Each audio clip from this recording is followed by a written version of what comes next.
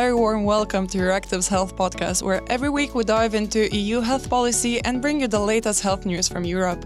I'm Giedra Peseckytė, a health journalist at EURACTIV, and for today's episode, I had the pleasure of speaking to Jens Lundgren, professor of infectious diseases at the University of Copenhagen in Denmark. He has been involved with clinical HIV research for the last 30 years, and for over a decade, he has been trying to develop better European standards for HIV testing. As this week is European Testing Week, a European campaign that aims to increase testing efforts and promote awareness of the benefits of earlier hepatitis and HIV testing, I'm talking with Lundgren about the importance of early diagnosis for HIV patients. For our listeners, I would like to highlight what he stressed at the end of our conversation. It is important to speak about testing strategies that include HIV, viral hepatitis, and other sexually transmitted diseases, as they all come together, rather than having testing strategies in silos for each disease. So, before further ado, let's jump into the interview.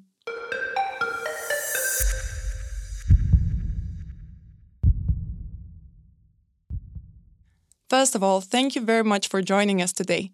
To begin with, could you please tell me and our listeners what is the importance of early diagnosis and what it changes for the HIV patients? Well, briefly, and we can maybe expand on this, but briefly, the reason is that if you get diagnosed early on after infection, you have substantially less risk of getting sick from your HIV disease. And the second one is that once you get on treatment, then your chance of submitting the virus to others becomes essentially eliminated. And therefore, you are protecting by getting yourself on treatment, those that you, in your social network, your sexual partners as well. As it means also, in a way, kind of reduction of cases, I assume that it's better for healthcare systems and probably economically it's less cost as well, right? Well, I mean, that's a natural consequence of that. HIV care is a lifelong entity, and therefore, once you are infected and on treatment, you will be on treatment for the remaining part of your life. And obviously, we want to have less patients in our hospitals. So if we can hopefully reduce the transmission burden, getting less people infected over time, that's good for those who are infected, who no longer, for those who's not infected but are at risk, right? So it's good for the individual, but it's obviously also good for society. Yeah, of course. And we're talking about early diagnosis, but actually, what would be the early diagnosis and how is diagnosis classified? So early diagnosis is essentially as quickly as possible. So this could be in the early weeks after the infection. Typically at that time, those who is just recently infected will have symptoms of acute HIV infection. So they will have potentially fever, they may have a rash, they may rash on the skin, a rash in their mouth. They may develop herpes zoster, for example, on their skin. But typically after that, the disease comes into a asymptomatic phase where you don't have symptoms. And then as you then progress, if you don't get on treatment, you may not feel a lot from the infection yourself. You may sometimes have a little bit of an infection, maybe more frequently than others, but for many people, they don't experience the disease until they start to contract a lot of different infections that they usually didn't have, including tuberculosis, so quite serious disease. But also, we can see that if you're left untreated, your risk of developing cancer is also elevated. And then we call that the more symptomatic case. It was previously called AIDS, but that becomes, we see that many other conditions that those who's part of the AIDS definition actually are seen with increased rate among untreated patients as the disease progresses. I really wonder, from what you see, what is the situation now with testing within the European Union? And like, for example, when I was checking the numbers, it seemed that during COVID times, there were less cases of HIV. but probably it was just because the testing wasn't done as efficiently, right? Well, I mean, the COVID pandemic was really a downswing on the efforts that was made, and the acceleration of testing throughout the continent. So the COVID was really not good for what we're talking about here. That is unfortunate, but obviously now things are settling down. As a consequence, we need to go back and refocus on making sure we get all those infected diagnosed. Do you see any other issues or challenges when it comes to efficient testing and actually ensuring that people can be diagnosed early? Well, first of all, I want to emphasize that if you look at the European continent, the way WHO identifies it, we just need to understand that the number of people we're talking about here that is not on treatment, that is where the virus is contained, that's a startling high number. It's over 800,000 people. So this is not a trivial number. So why has it not gone down further? And there is obviously a number of different explanations for that. And you can separate them into those who is determined by the individual. So who is actually seeking care, who's seeking testing. So that's one thing. So that's for the individual. But then, of course, there is the infrastructure of how testing is being provided. And this is typically governed by various testing strategies that each of the countries around the continent are implementing. And we can see that across the continent, although there are very robust continent-wide testing guidelines, that it is fairly unusual that they are comprehensively introduced in each of the countries across the continent. And that's, of course, unfortunate that we essentially know what to do, but we want to make sure that it actually is being done, and that each country take this on in a serious matter and uses the international sort of knowledge that we have and implement that knowledge within their country. So that's an important component of why this is not happening. It's not the only one, but it's one. I also want to recognize, in particular, depending on where you are in Europe, that HIV is still linked to stigmatization and discrimination. We need to also have a societal discussion around that having an HIV test is actually good and that those who happens to be infected, of course, they need to be handled like anybody else. It's not a disease that is deadly. As long as we get a good and comprehensive testing strategy in place.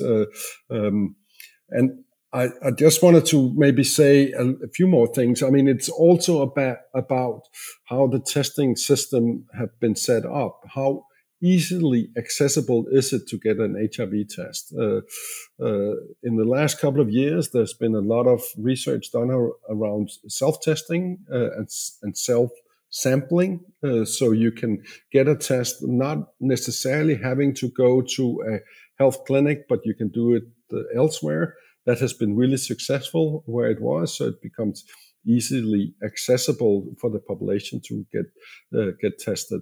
So there's a lot of components here that needs to work together in order to get a comprehensive testing system in a given country. Yeah, I think it's very important how people actually can access testing. And for example, I wonder. How is it, like there are, of course, gaps among communities, how they can access testing?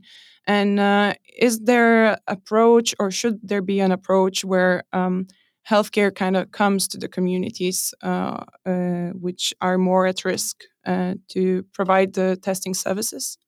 Well, I mean, it's for sure. I agree. I mean, it's an old way of thinking that the population should always contact the health system. As you say, we need to reverse that thinking and make sure that health services that is important, that they become easily accessible and in the vicinity where people actually live. So it becomes a true an easy accessible option for people to take. And there's a lot of work to be done around sort of decentralizing testing, a lot of sort of evidence-based approaches for how that could be done. So we want to see more of those being actually implemented. So that's an important point. You mentioned a very interesting point about self-testing. How is it now in the EU? Is it available in all countries, or is it becoming more popular? I don't think self-testing or self-sampling is the way that most people should be tested, but it should be one possibility of getting an HIV test, because it's obviously something that you can then do in your own controlled environment. And it is getting more accessible, and it is possible to do now. But I would like to make sure that this opportunity, this possibility, is more widely accessible, because it is. I mean, for testing, it's really not one approach. It's a comprehensive profile of different approaches that needs to come together in order to identify people. Some people get access to testing if they go to their GP, general practitioners, and they're very comfortable with that. But others live different lives or have other issues that where they do not want to approach the general practitioner to get an HIV test. And they should have the possibility as well. So I think in different countries around Europe, we need to work more to make sure that we have this comprehensive profile of testing possibilities. Also, people who need testing come from different backgrounds. There are migrants who might be not aware about how healthcare systems work. They are not registered. They don't know where to seek for help. Importantly, when you say this, because people who is not sort of from the country, they don't really live in the country, I agree, they should still have the possibility of HIV testing. Of course, it raises some important issues around if the test comes out positive. Where can they get access to care, right? So there needs to be some thinking around this to make sure that people, when they are in the country, that they can also provide care. And the linkage between testing sites and care providers are established. So we make sure that those who actually happens to be identified as being infected, so HIV positive, that they can access care immediately. That's the whole point of the testing, obviously, is to get people on treatment. Now, moving a bit away from the testing, one of the ways for prevention is also available medicine like PrEP and PEP. Do you feel that people know about this? Do they have enough access to these drugs? Well, I mean, PrEP as an entity is used in many countries now, but you can always debate whether, quote unquote, the right people get access to PrEP. Because, I mean, obviously, the whole thinking around PrEP is that you identify completely healthy people that happens to have a lifestyle that makes them at risk of HIV. And that risk needs to be not trivial, but sort of reasonably sizable in order for PrEP to make sense. If that's the case, then they need to agree to take medicine to reduce the risk of getting actually HIV infected, right? So there's a lot of complicating steps in provision of PrEP. And where obviously the health system needs to be set up to make sure that this becomes accessible. We talked about getting access to that as locally as possible.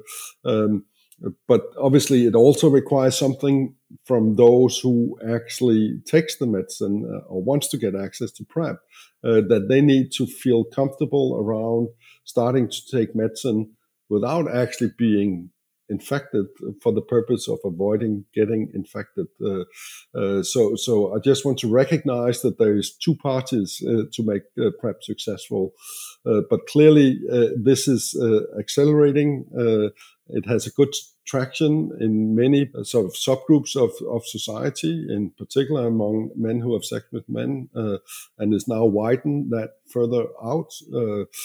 But I think we're not still there where I think all those who is at risk actually get on PrEP for sure. And when it comes to PEP, because I was following one of the conference and it was mainly focused about the situation in Ukraine.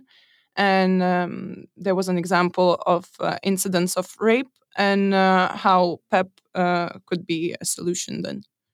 Yeah, absolutely. I mean, that would be a very precise indication for using PrEP, for sure. Absolutely, that's an important. I mean, post-exposure prophylaxis makes sense.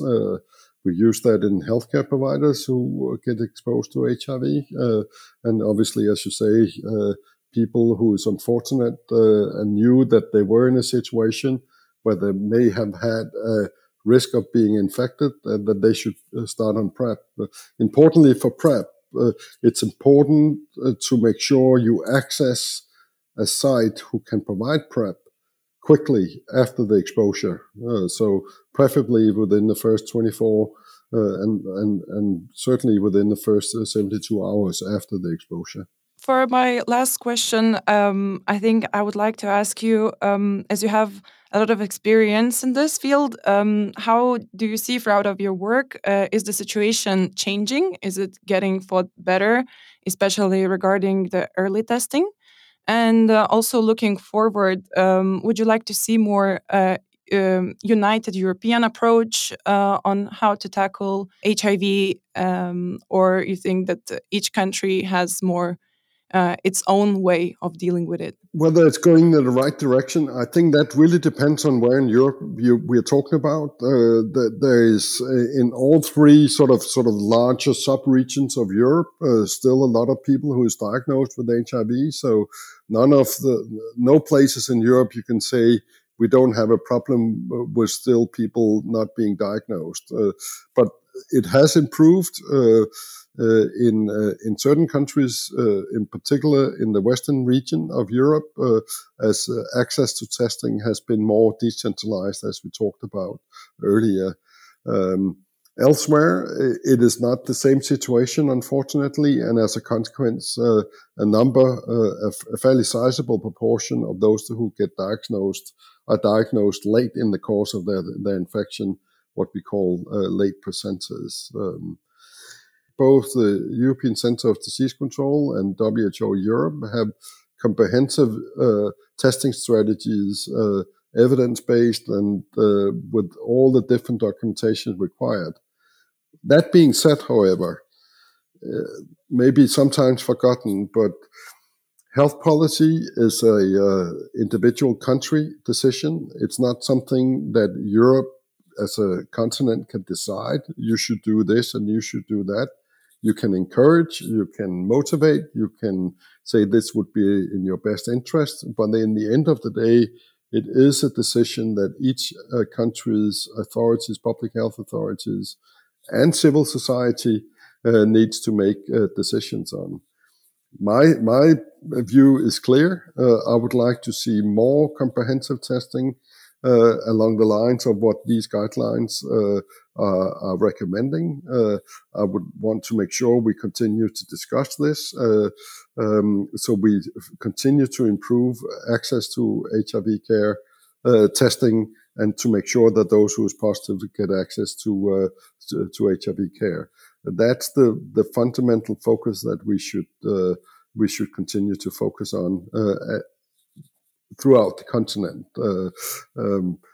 But there's a lot of people who needs to be involved with this, and there certainly needs to be a political will with each of the countries, because they are responsible for implementing to make sure that it actually happens. Thank you so much, Jens, for sharing your insights. It's really very valuable. Maybe I haven't asked you something that you think it's very important to mention. Then please go ahead. Well, one last thing, if I can indulge you, is that we have now talked about HIV for the last several minutes. I just want to remind that HIV, viral hepatitis, sexual transmitted diseases, they all come together, not completely, but they all come together. So one final point for me would be, let's make sure we don't discuss these testing strategies in silo for each disease, but actually look at how we develop a comprehensive testing strategy that covers all the diseases I just mentioned here. It would benefit the overall public health if we think across the different diseases and just not one. That's a very important point, and thank you so much for raising it. And it's a nice note to end the podcast. So thank you very much, Jens.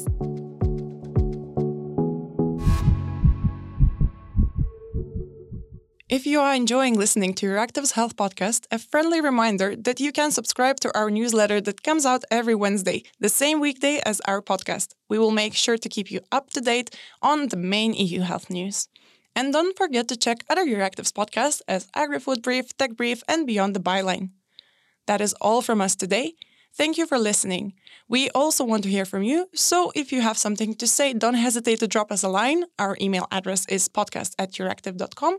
or contact us on Twitter or LinkedIn. This episode was brought to you thanks to our multimedia team, so special thanks to them and one and only Jonas Hellebuck. Until next Wednesday, stay healthy.